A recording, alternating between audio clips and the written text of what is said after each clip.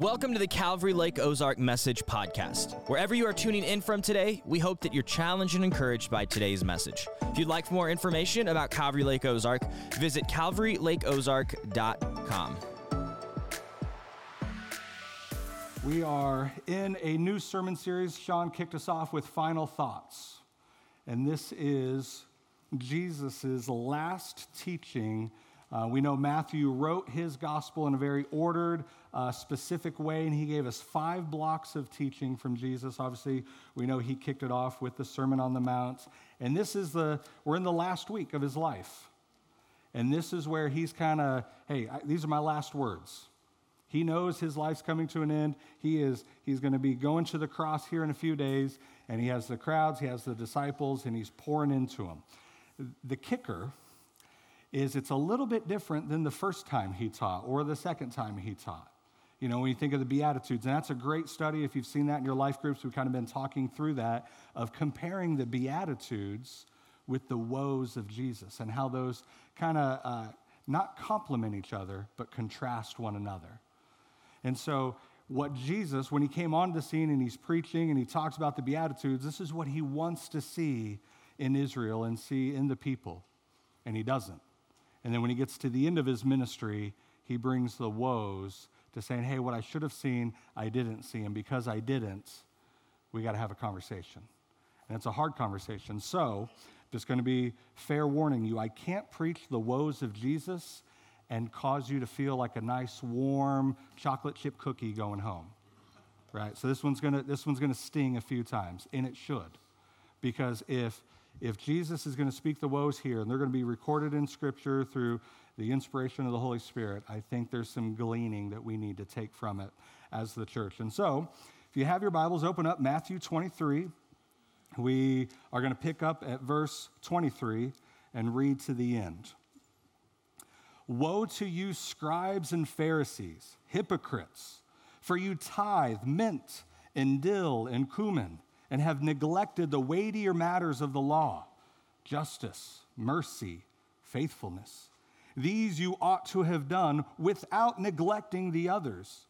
You blind guides, straining out a gnat and swallowing a camel. Woe to you, scribes and Pharisees, hypocrites, for you clean the outside of the cup and the plate, but the inside are full of greed and self-indulgence. You blind Pharisee, first, clean the inside of the cup and the plate, that the outside also may be clean.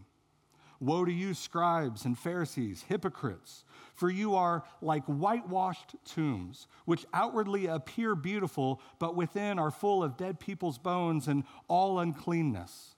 So you also outwardly appear righteous to others, but within you are full of hypocrisy and lawlessness. Woe to you, scribes and Pharisees, hypocrites, for you build the tombs of the prophets and decorate the monuments of the righteous, saying, if we had lived in the days of our fathers, we would not have taken part with them in shedding the blood of the prophets. Thus, you witness against yourselves that you are sons of those who murdered the prophets. Fill up then the measure of your fathers. You serpents, you brood of vipers, how are you to escape being sentenced to hell? Therefore, I send you prophets and wise men and scribes, and some of whom you will kill and crucify, and some you will flog in your synagogues and persecute from town to town, so that on you may come all the righteous blood shed on earth, from the blood of righteous Abel to the blood of Zechariah, the son of Berechiah, whom you murdered between the sanctuary and the altar. Truly, I say to you, all these things will come upon this generation. O Jerusalem, Jerusalem, the city that kills the prophets and stones those who are sent to it. How often I would have gathered your children together as a hen gathers her brood under her wings, and you were not willing. See, your house is left to you desolate. For I tell you, you will not see me again until you will say, blessed is he who comes in the name of the Lord. Those usually aren't verses that you see hanging up in somebody's house. Oh, you hypocrites. Oh, you scribes and Pharisees, woe to you. Be like, oh, I love that. They got the little plaque in your bathroom. Just fills me with hope as I'm washing my hands. And again, a part of why I love the Calvary Chapel movement and why I line up with that is if it was up to me and just getting to pick the favorite parts of Scripture that I'm going to preach, there are certain areas it's like, I really don't want to preach that. I really don't wake up on the mornings and think, you know what we need? Let's walk through the woes of Jesus. But because we walk book by book, verse by verse, it's going to force us to have hard conversations. But they're good conversations. They're needed conversations. And what we have to understand is it's loving to say the hard things. And so just prepare our hearts. This isn't a me versus you. This is an us thing. Prepare our hearts. Because sometimes we need the rod and the staff. And it brings comfort to know that we are aligning with what God wants to see in us. And so first out in this, as we're jumping just in the middle of the woes, Jesus is looking at these scribes and Pharisees, and he's saying, you guys tithe a seasoning packet. You guys are McCormick. Dill, mint, and cumin, and they were very precise on these small little details of having these gardens, and you can read some of the Jewish laws, not in the Old Testament, but in their like Talmud and some of their own interpretations of it, and you had to keep this very nice, neat, organized little garden, and you'd pick your little leaves, and that would be your tithe to the Lord. Oh, bless, oh my soul, that the Lord has mint and dill in case he wants to make a little mojito or whatever those other drinks are. He doesn't need a seasoning packet. He needs our hearts. And they were so focused on doing the little things that they missed the big things. And so this morning you might be thinking, oh, here's the pastor again talking about money. You're right, and we should. Is it not something a part of our lives? That tithing really does matter. And that word tithe, that means a tenth. And that's nowhere negated in the rest of Scripture. And you hear sometimes churches will talk about tithes and offerings. Well, what's the difference? Well, a tithe is a tenth of your income. And an offering is anything above of that. And tithing matters because it's an act of worship. And wouldn't we want to address every act of worship? Imagine if we switched it out and been like, hey, as a pastor, I really don't want to talk about prayer because I know that could get awkward, me talking about your prayer life. So I just won't talk about it. Or any other act of worship. We're not going to talk about how we should play music and sing. We should just get rid of Andy and the team because that might be off-putting to some people because so many churches out there, they're always just talking about the music. Well, it's an act of worship. And so is what we do with the finances that God has blessed us with. That tithing really isn't what we're giving to God. It's what we're giving back. Because do we have anything that did not come from the hand of the Lord? And so 100% of what I have is His, even my own life. And I've been bought with a price. So for Him to ask for that 10% back, this is an act of worship. And that those terms might be hard to hear, tithing, offering, and da-da-da. What I like to say as we, encouraging each other on the staff is, this is worship money. This is worship money. So it's not something that you have to do and putting something in the black box or on the online or whatever it is. It's something that I get to do. This is worship money, that I'm going to worship the Lord with what He has given me. Just like your time, just like your talents, but also our treasure. So this is worship money. And I encourage the staff, it is upon us to make sure that we handle worship money appropriately. And we need to steward for impact. And the goal isn't to try to be as prudent as possible. And the goal isn't to try to be as extravagant as possible with money. The goal, as with any act of worship, is to make disciples that make disciples that make disciples. And so in the cute little video, well, it's not really cute because I'm in it, but in the video that we have in the morning that says, hey, the impact that we are able to make as a church is made possible by your giving, we mean that. And we want to guard well worship money, that we are in this together. And so all of us, giving unto the Lord and the ministry that he's doing. And you could go to 2 Corinthians 8 and 9, I wish we could talk more there, but Paul addresses the idea of tithing, and you'll hear words connected to tithing like cheerful giver. So you can't give begrudgingly and be like, oh, I was going to go buy a new fishing lure, but no, I got to give to the Lord and throw it in there. No, he wants a cheerful giver. You'll hear words like abundance, bountifully. You'll even hear tithing is producing thanksgiving to God. It's not just dropping, a few quarters in there, but we are bringing thanksgiving to God, and we're causing thanksgiving to rise unto the Lord through what he's given to us. So to sum it all up, we could say as followers of Jesus, generosity, that's our privilege. But a couple zingers. If our only focus is just to meet the bare minimum need, generosity will never happen. And we are called to be generous through our acts of worship and through our tithing. And so generosity is our privilege, and giving to Jesus in a financial means, that's an act of worship that fully connects us with the heart of Jesus. If you want to see where somebody is truly passionate, just follow the bank account, right? Just like when they're trying to find some corrupt organization, just follow the money. You'll see what they're really passionate about. Just follow the money, see where it goes, and that's what they're passionate about. The convicting thing is, what if we all had to stand up here and show our bank accounts? Follow the money. What's important to us? McRibs.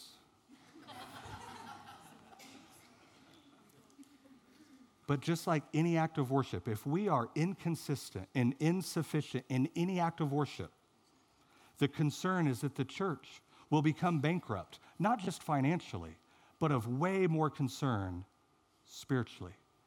Tithing is a spiritual act of worship. I mean, think about it. What if our preaching loses its zeal for biblical truth? We know that's what the Lord wants us to do, but we're just not comfortable with that. We're going to go with the path that is more comfortable in our preaching. What if if our worship loses its zeal for the presence of God and the moving of his Spirit? Nobody likes that song. There's even worship songs now that they remove certain lyrics out of it because we can't talk about the wrath of God being satisfied. No, that hurts too much, so let's remove that. Let's take the path of least resistance. Let's be comfortable. So far, there's even some churches that's like, let's just play some secular music so we can warm the crowd up. Now, it would be kind of cool to walk in here if I'm walking through Revelation and we're, preaching through that, and Andy wants to play a little Highway to Hell. Just saying, there'd be an idea there, be a thought. But what if our fellowship loses its zeal for brotherly love? And I'll go to life group because I'm forced to, and I want to be a good Christian. And we lose accountability and encouragement. Like, I don't want to point out flaws and errors. I don't want to point out where there could be gaps and some danger zones in somebody else's life because that would be too awkward. So I might as well just sit back and just let them walk into sin and destruction because the conversation would be too bad. It would be too hard. It could ruin our friendship. So we just sit back and let them ruin their lives because we're afraid to be accountable. As followers of Jesus, how far can we wander away from true biblical acts of worship and still be considered the body of Christ? If it makes sense in our preaching, if it makes sense in our worship, if it makes sense in our serving, does it not make sense in our tithing? It's the same thing. Will I trust the Lord with what he has given me? For some reason, I'm here in Lake of the Ozarks. Welcome. And am I going to trust what the Lord is doing through my life? Am I going to trust that if I am late in traffic and I really want to tell everybody else what I think, that the Lord might have me late so that I could come across somebody else and share the love of Christ? Or even just walking through Walmart. Like, am I going to trust the Lord with my time? Some of you guys have amazing giftings. We're seeing that through the worship, through other acts of serving and worshiping the Lord through those. The Lord has given you those. He's given and he's gifted you with those. Are you going to serve the Lord with those?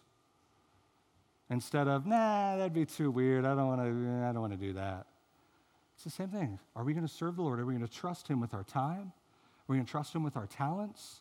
And are we going to trust him with our treasures? And I'm not trying to be the awkward push. If you have any questions about the finances, don't talk to me. But I have a person that you do need to talk to. The board handles all of that. I do not know what anybody gives, and I don't want to know. I don't trust myself. Because what I would be afraid is I would become biased in being a pastor. So regardless of what you drop in there, I want to walk with you as you follow Christ. And I want to be an encouragement in that. And so I don't know. And I've asked the board strictly, I don't want to know, and I don't want anybody on staff to know whatsoever, so that we could, in a very unbiased, because we're sinners. I don't know if you knew that or not. We're horrible. We're rotten.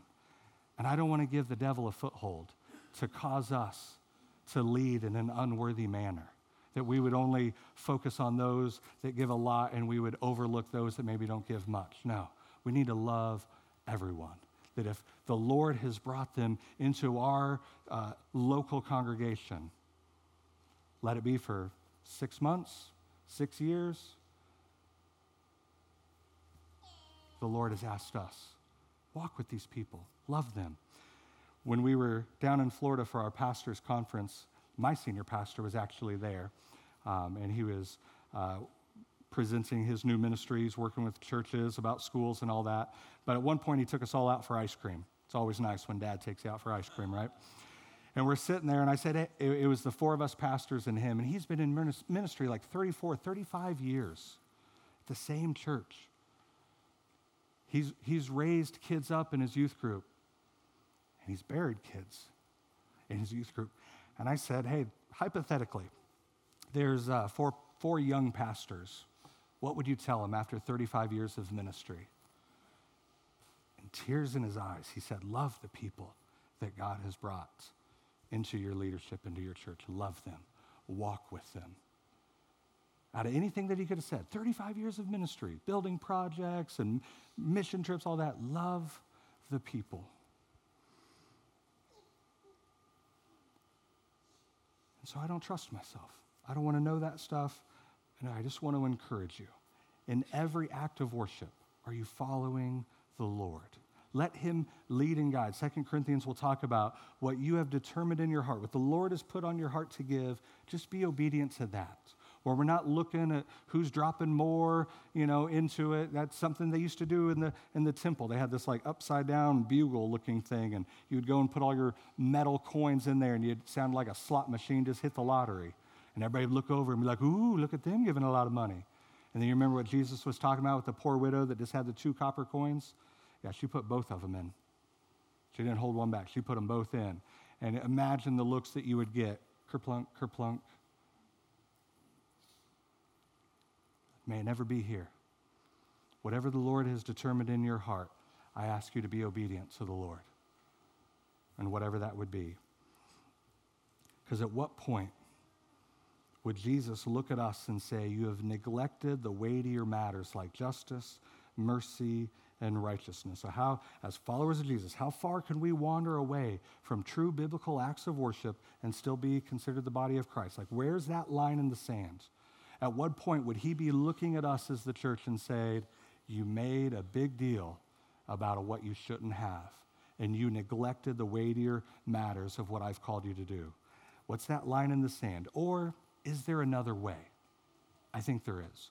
What if we, in faith, in trust, each smack dab in the middle of our own sanctification, our own process and journey walking with the Lord, with a passion and a zeal, worship the Lord with our lives, with our time, our talent, our treasure. And worship isn't just the music that we do up here. It's not just congregating together and hearing the word. Worship is merely just a recognition of Jesus Christ in your everyday life, with your time, your talent, and your treasure. That whatever you have, recognizing Christ, sovereign, the Lord of my life, sitting on the throne of my heart, that whatever he has given me, I'm going to recognize Christ through that. He changes how I spend my time. He changes how I use my talents. I never wanted to be a public speaker at all. Now look at us. And they're thinking, yeah, we didn't want you to be either. But you know what? We all have a cross to bear. I hated reading in school. They're like, okay, we're going to go around the classroom and everybody read a paragraph. I'd rather wet myself. Absolutely. Oh, yeah, you get sent home for that. It was simple. But is it not of the Lord to take our weaknesses so that it has nothing to do with me, but it's the power of his Spirit? So worship merely the recognition with our time, our talent, and our treasure. And at the very end of that little section, he says, you blind guides are straining out a gnat and swallowing a camel, both obviously in Leviticus 11 saying that you can't eat gnats, in case you were curious, can't eat gnats, and you can't eat camels. So they're both against the law. And it's a very humorous type of illustration that he's using. You're thinking somebody here eating a soup, and it's like, oh, here's a small little gnat. Let me get that out of there. And the whole while, there's this camel just like swimming in their bowl. But he's also using a play on words because Jesus spoke Aramaic. And even though the New Testament was written in Greek, he spoke Aramaic. And what he was saying, it's a play on words. The word gnat and camel in the Aramaic are very similar. So he's saying you strain out a galma, G-A-L-M-A, strain out a gnat, but you swallow a gamla, G-A-M-L-A. So you just switch the two letters and you get a gnat or a camel. And so he's saying it in a way that's going to be easy to remember. And we have little sayings like that all the time, you know. A bird in the hand is more than two in the bush. Or what, you know, we have those like, you know, teamwork makes the dream work. You know, we have all these little sayings because Jesus spoke in a way that was normal within the culture, that it's a verbal, auditory listening. It wasn't so much written at that time. So as he's teaching, even in the woes, he's like, I want you to remember this. Look at your lives and don't look at all these little gnats every once in a while trying to strain out the little things. Look at the camels that you got in your life. And if you don't have any camels, amen.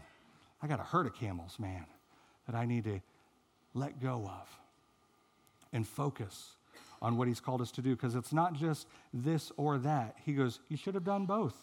You ought to have done without neglecting the others. That we just can't pick and choose the parts of the Christian life that we like. And it's kind of like in the Bible where you have like highlighted parts and it's like, oh yeah, we highlight our favorite verses and ignore the rest. All Scripture is profitable. And the commands that we have to follow Christ, we can't just choose our favorites and ignore others, that we have to be obedient to it all. And so Jesus moves on and he gets to this, you clean the outside of the cup and the plate, but the inside are full of greed. You look like this whitewashed tomb. In this culture, especially at like Passover, when just a couple million Jews would be coming to Jerusalem, they would go out and they would whitewash the tombs so that you knew like, hey, that's a graveyard. It wasn't as like normal for us. Like we pass the cemetery on the way here. You know what that is. But in this era, we know, like, Jesus was laid in pretty much a cave. So you could just be walking along and just accidentally touch. Like, that's a tomb. You're going to make yourself unclean. So they would whitewash them kind of as a warning and to clean them up, make them look real nice, because you got all the, you know, when you got visitors coming over, you clean your house finally. That's what we do. So they're cleaning Israel up a little bit. We got visitors coming in. We got to straighten the pillows. We actually got to vacuum. We got to make this look nice. And so he's looking at the Pharisees and the scribes, and he goes, that's you guys. You look great on the outside, but on the inside, you're full of nastiness. And like one of my pet peeves is when my wonderful, beautiful kids take a dirty dish and just set it in the sink and they don't rinse it out. And they let all that stuff just harden on there, and you got to run it through the dishwasher 9 times, right? And sometimes, you know, it doesn't clean it all the way. Unless I'm the only person in here with like a mediocre dishwasher. And then we ask the kids to put the cups away and put the plates away or whatever. And there'll be days I'll reach in and grab my favorite coffee cup. And you always do the check, right? You got to do the check. You just never know what's going to be in there. And you look in and you're like, I condemn my cup. You hypocrites, you Pharisee. And I throw it out. It's the same thing. It's looking good on the outside, but it's full of horrible on the inside. So what's Jesus saying to these scribes and Pharisees?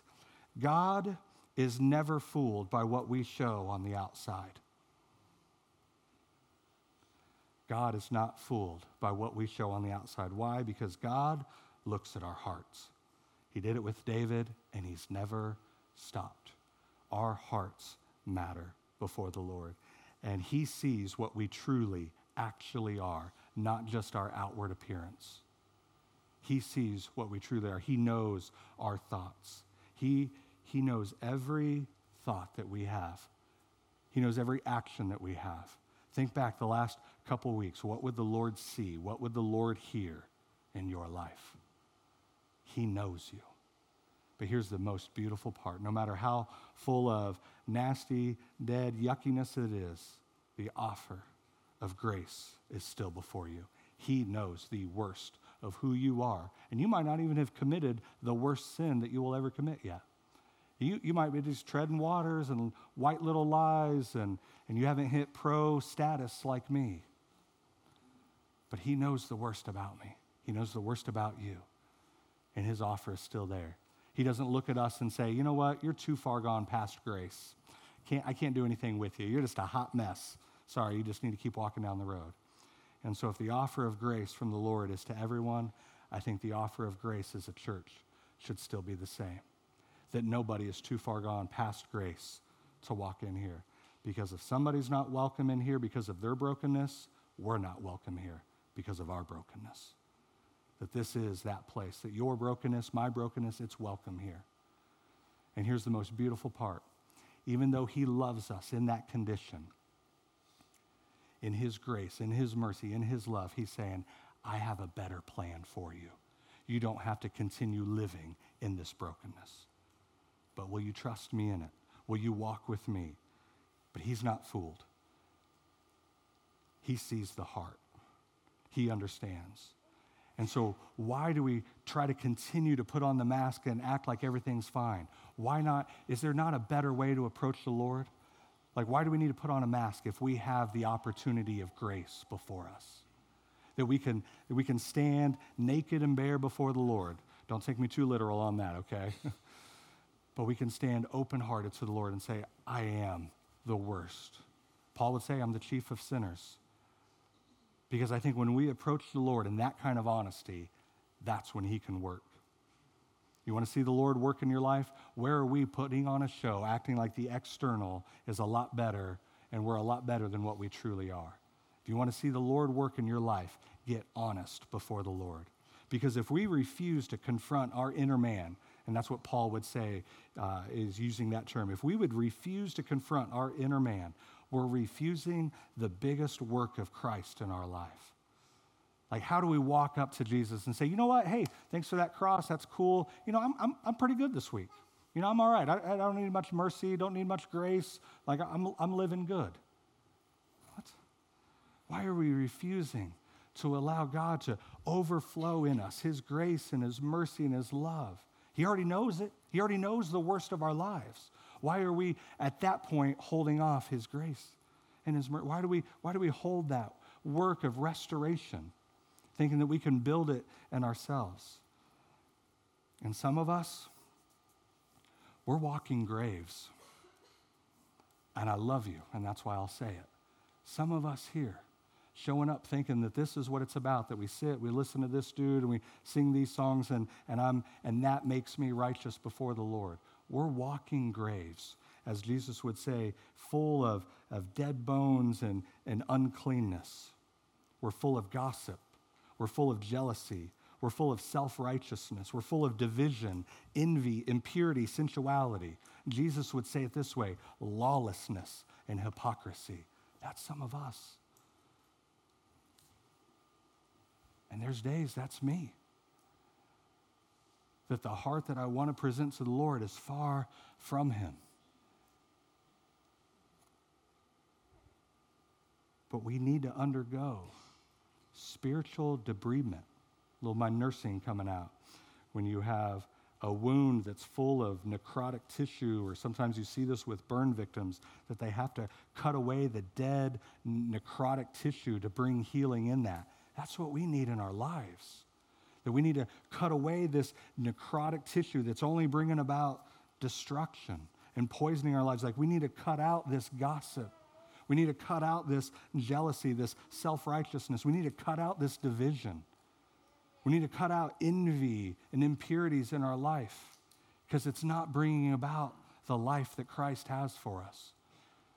Like, if we wore our sin in physical wounds, we're walking around trauma patients, And we're just these open, living graves. But His grace, this offer given to us to say, yeah, that is how you are. But you don't have to stay that way. That I have something greater. That He wants to bring restoration. He wants to bring healing in our lives. And so through this, it's going to take accountability. It's going to take a community around us to see and encourage me to rise up. That there's people in my life that see better in me than maybe even what I see. And so I need people that are going to guard the gate of my life. They're going to encourage me to walk with the Lord. I can't do this on my own. And I need people that are going to speak that into my life from a place of love, not out of a place of, let me push you down so I look better. No. But the people in a heart of love saying, you know what? I want to encourage you, but encourage me in the same way. Let's have a united mind focused on Christ, that we want to not see how close to sin we can get, how close we can get to not being the body of Christ, but how close to the Lord can we walk? How holy of a life can we live that is honoring to Jesus? That's what we need to undergo. And Jesus continues, woe to you, scribes and Pharisees, you hypocrites. And what they would say is like, hey, if we lived back in the olden times of our fathers, those that killed the prophets and those that you sent, we wouldn't have partaked in that. There's no way we would have been like those guys killing the prophets, and a lot of the prophets got killed or highly persecuted. You know, read the story of Jeremiah. His nickname's the Weeping Prophet. Wouldn't you love that? Like, what's your nickname? Weeping Prophet. Why is that? Because I'm a crybaby. The Lord told him at one point, don't marry, they'll just kill your wife. Stay single. There'll be less destruction. And they're saying, we wouldn't have done that. We're holy, we're righteous. We would have accepted the prophets. Here's my problem. Explain John the Baptist then. Yes, Herod had him killed, but it doesn't look like the Jews and the religious leaders tried to step in and save. Oh, you're going to cut off John the Baptist's head? Okay, we're good with that. That they would even just sit back and allow him to be persecuted. And Jesus says, you brood of vipers. And that term means it's like they're little, and I hate snakes. Hate snakes, man. So did the Lord. Stomp them on the head. I'm just doing the Lord's work, okay? But you brood of vipers, what he's saying is they're not these mature snakes. These are little baby snakes. I don't know if that's the proper term, but it doesn't sound right, but that's all I know. With a mature snake, a venomous snake, when it bites you, it can control the amount of poison that it injects into your body. A little baby snake has no control of its poison. Will just keep injecting, keep injecting, keep injecting. You see what Jesus is saying? You Pharisees, you hypocrites, you guys that live like this, you can't even control the amount of evil and destruction that you are bringing on those around you. You brood of vipers. And Jesus tells them, some of whom you will kill. He goes, I'm sending people to you. That's going to happen. You're going to kill them. You're going to crucify them. You're going to flog them. You're going to persecute them. And we don't have to move much into the story to see all that happen. What we have to understand is from when Jesus ascends, on the cross, dies, in the grave, raises from the grave, a small little period of time, ascends back to heaven, right? And then small period of time, 50 days. And then you have the coming of the Holy Spirit, and that's the beginning of Acts. And from the very beginning of Acts, what do we see? Persecution. Like Jesus is flat out telling you, like, hey, keep reading the story. You're going to understand that you're going to do this. And now we have the stories and the martyrs of Stephen, James, Peter, John. Later, we understand Paul. He said, all of that is on you. That verse there when he's saying, fill up then the measure of your fathers, you're just as dead guilty as they were. You're trying to say, oh, we wouldn't do that. No, you'd be first in line to do that. Kind of the same way like if we would say, if I lived in Jesus' time, I would absolutely, if I could have seen him teaching on the Sermon on the Mount, just sitting there nicely, petting a little sheep, his hair flowing in the wind, I would have accepted him. We all would have been in the crowd saying, crucify him. Because it was our sin that put him on that cross. we all would have been in the crowd saying, crucify him. And so Jesus, at the end of all these woes, so take everything that Sean said last week, everything this morning, and he gets to this very end and he says, oh, Jerusalem, Jerusalem. Can you imagine that? Jesus walks in, he gets to the highest place around the lake, and he just looks and says, oh, Lake of the Ozarks, Lake of the Ozarks. What I was hoping to see in you, I never saw. And what I did see was the absolute opposite of what it meant to walk and to be my nation, to be my people. And so we see Jesus crying. This is the second time in Scripture that Jesus cries. The first time with Lazarus. And it's over his death. That like death and destruction, that was never meant to be. And so Jesus wept. Shortest verse in the English Bible. And then here a second time, weeping over Jerusalem because of the rejection of the Messiah, God's anointed by God's chosen people. And so he says all these woes, not out of hate. It wasn't out of hate, but out of love. Because true biblical love rebukes and it warns. True biblical love rebukes and warns. And his heart broke for them. And so even for us, when we sin, God doesn't hate us, but it's a sorrow for us. Because sin is not just about breaking a rule or a standard. Yes, that's part of it. But we're breaking fellowship with Jesus. We're going against the intended purpose and design. We're going against the very creative nature that he put in us to be with him. We're literally slapping him in the face and walking away from that. There is sorrow in that. 2 Corinthians 7, so the chapter right before we talk about the tithing, talks about this godly sorrow that leads us to repentance. And do we have that kind of godly sorrow? Do we see the sin in our own life and have a godly sorrow that leads us to repentance? Or do we just say, it's really not sin? It's really not sin. The world doesn't call it sin. I'm going to go to a church that's not going to call it sin. Because if we don't, then why do we need repentance? What do we need right and wrong for if we're never going to do anything right and wrong? Why do we need grace and mercy for? Because we haven't offended a holy God. It's not sin. Or did we offend a holy God? And do we have a godly sorrow for what we did that leads us to repentance? Even go back to the Beatitudes. Blessed are those who mourn, for they'll be comforted. If there's no mourning for my sin or our sin, why do I need comfort then? Why do I need the Holy Spirit, who one of his titles is the Comforter? Why do I need a comforter if I have no mourning? Or do we look at our lives, look at our own hearts? Do we look at those around us that we love and say, you know what? We need to follow Christ in the times that we're not. It should bring a godly sorrow in our lives, but it should lead us to repentance. So the whole chapter of rebuke and all these woes, the goal was always repentance. It was always repentance, not judgment. But if repentance is refused, judgment is all that is left. How many times do we see Jesus extending an offer, an invitation to repent and to realign their lives, to get right with the Lord and to step into what God has for them? And they said, you know what, we're good. I'm going to live life our own way. We're going to reject this and we're going to try to... And we're guilty of the same thing. We're guilty of the same thing, that God has this design and this purpose for our life and what our lives are meant to be. And we try to say, no, I got too good of a job.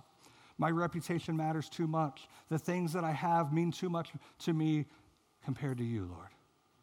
And we do the exact same thing. But every time, here's Jesus extending this gift, this offer. Repent. Turn from those sins. And when it literally means to turn from your sins, like do a 180 away from that. So repentance is turning from our sins and faith is turning to God. And here is our offer, but do we have that kind of sorrow? Do we view sin in that way? So this chapter, full of rebukes and woes, but the goal is repentance. And so may we never be a church that refuses to recognize Christ in our everyday lives. When people talk about Calvary Lake Ozark, may they say things like, they worship the Lord with their time, their talent, and their treasure, that they're all in. May we never be a church that refuses to address our inner man, that we will constantly and consistently look at the Word as a mirror into our own lives, not as binoculars trying to look at somebody else and say, oh, that's where you, yeah, oh yeah, you sinner over there. No, this is to look at ourselves and where do I need to realign my life? That it's not about nudging the one next to you, but nudging your own heart closer to Jesus. May we never be that church that we're trying to be like the Pharisees and put heavy burdens on others, but unwilling to live up to them ourselves. And may we never be a church that refuses repentance. That at every moment, especially on a Sunday when we gather together, this is another invitation for us to repent. I don't know how your week has gone. I had a little bit of ministry time in my own heart of, Lord, forgive me. Forgive me that I've made my life something that it shouldn't have been. Forgive me of how I can be sharp-tongued towards my wife or my kids, and I can bear down heavy burdens upon them. That I worry more about my own pride or my own ego, or if I'm worried about what people are going to think while for which I preach, forgive me. May we never be a church that refuses the offer of repentance, because if we refuse repentance, we're refusing the grace and the love of Jesus Christ. May we continue to be a church that serves Christ cheerfully, joyfully, not begrudgingly. I know I tease about Cal Kids, but it's a joy to walk in and to have so many kids. There are churches that would love to have this many kids in the kids ministry. We literally are running out of space. We are at a critical level with space and volunteers in our Cal Kids. And so we don't serve begrudgingly or like, oh, I don't want to have to hold these smelly babies, because they're going to smell. If you wore a diaper, you would smell too. Get over it. But we're going to serve joyfully. We're going to serve cheerfully with our time, our talents, our treasures. And we're going to continually be strengthened and renewed by the indwelling Spirit of Christ in our lives. That we're going to allow Him to lead and guide our lives. That there would never be a moment where Jesus would have to step in and say, why are you neglecting this? Why are you pushing against the whole? Let Him lead and guide. Why are you trying to go against what He has for you? And that we would continue to be a church that would walk in close fellowship with Christ and with one another. That we would cut out the gossip, the jealousy, the envy, the bitterness from our lives. We would encourage one another in our walk. And I just want to say, if there's ever anything that's going on here at Calvary Lake Ozark that you're questioning or wondering what's going on or please come and talk to me. My office is an open door. If you want my cell phone number, would love to talk with you. But please come and talk with me. But what we can't have is divisions among themselves and say, oh, you know what, Cliff? You know what Nick's doing over there? No, there's no fruit in that. There's nothing effective. Because you know the line that says, if Satan can't destroy us, he's going to distract us. What do you think he's going to distract us with? Envy, gossip, division. That's where he's going to distract us. And if we are a distracted church, we're a destroyed church. And if we're destroyed, then we can't be effective for the Lord. But if you have questions, absolutely, come and talk to me. We all have our preference of how things should go. I get that. But at the end of the day, the heart is, are we loving God? Are we loving others in our community? And are we making an impact? Are we making disciples? Are we inviting people in to the saving grace and the relationship that we have with Him? Are we extending that out? If this ever becomes not about those three things, we've stopped being the church. And we've creeped away from the mission that God has to see in His body of Christ, and we are neglecting the weightier matters that He has called us to do. May it never be said of us. So, Father, we love You. We trust You. Even how we do ministry here as a church, how we do ministry in our individual lives, in every aspect of our lives, Lord, I pray that we would surrender day to day to You, that every day is this new day full of Your mercy, That every morning that we would just surrender and submit again our lives to you, letting your Holy Spirit lead and guide us, that you would bring us into the different ministries and opportunities where you're already working, Lord. We're merely just coming alongside you where you're already working in the lives and the hearts of those around us. Let us be that kind of church. Let us have a boldness and a courage to serve you faithfully, joyfully, cheerfully with our lives, knowing that whatever you call us to lay down, it is absolutely worth it. That whatever you call us to let go of, we know that you have something greater for us. Give us that kind of faith, Lord. I pray that we would be useful vessels in your hands. That we wouldn't be begrudging, we wouldn't be tearing down on one another, we wouldn't let envy and jealousy and strife build in our hearts, but we would keep a constant heart of repentance. That we would keep short accounts with you, Lord, and with one another. So lead us, guide us. We pray this in the name of Jesus. And everybody said, amen. Thank you.